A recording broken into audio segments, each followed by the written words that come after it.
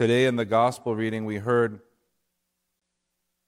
the story of a man coming to Christ and asking him for help for his son. And without getting into too many of the details, Christ in the end heals the man. In fact, the gospel reading says that Christ, after speaking to the man, he actually healed the man from a demon. And the apostles come to him and they say, he said, I had already asked your students and they couldn't help. And the students, seeing that the man was helped, was healed, they went to Christ and they said, why couldn't we do it? Why couldn't we help him? And Christ basically said, it's because you don't believe enough. I, for one, am encouraged when I hear that the apostles, like me, didn't always have enough faith.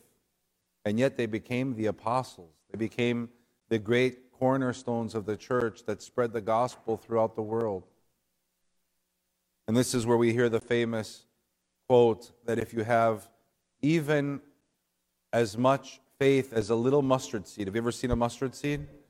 The tiniest of all the seeds. It's tiny, tiny, tiny. And Christ says if you have even that much faith, you'll be able to look at a mountain and tell it move, and the mountain will move. I wonder sometimes if most of our problems are because of our lack of faith. That if we believed more, life would be easier. We wouldn't be so troubled by so many insignificant things. I've told you many times that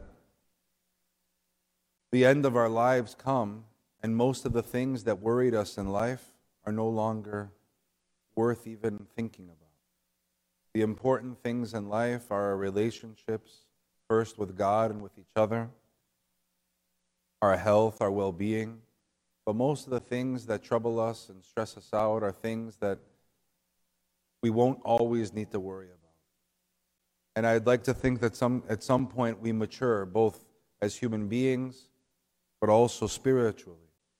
We focus on more important things. They also were, Christ responded and told them, in addition to their lack of faith, that these types of things are only healed through prayer and fasting. What does prayer and fasting do? It brings us closer as in relationship to God.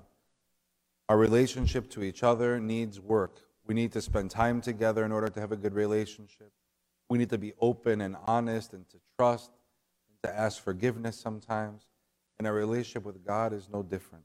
The more time we spend speaking to Him and talking and spending with Him in prayer, and of course fasting, has been a long tradition in the Orthodox Church that intensifies our prayer life and hopefully brings us closer and closer to Christ.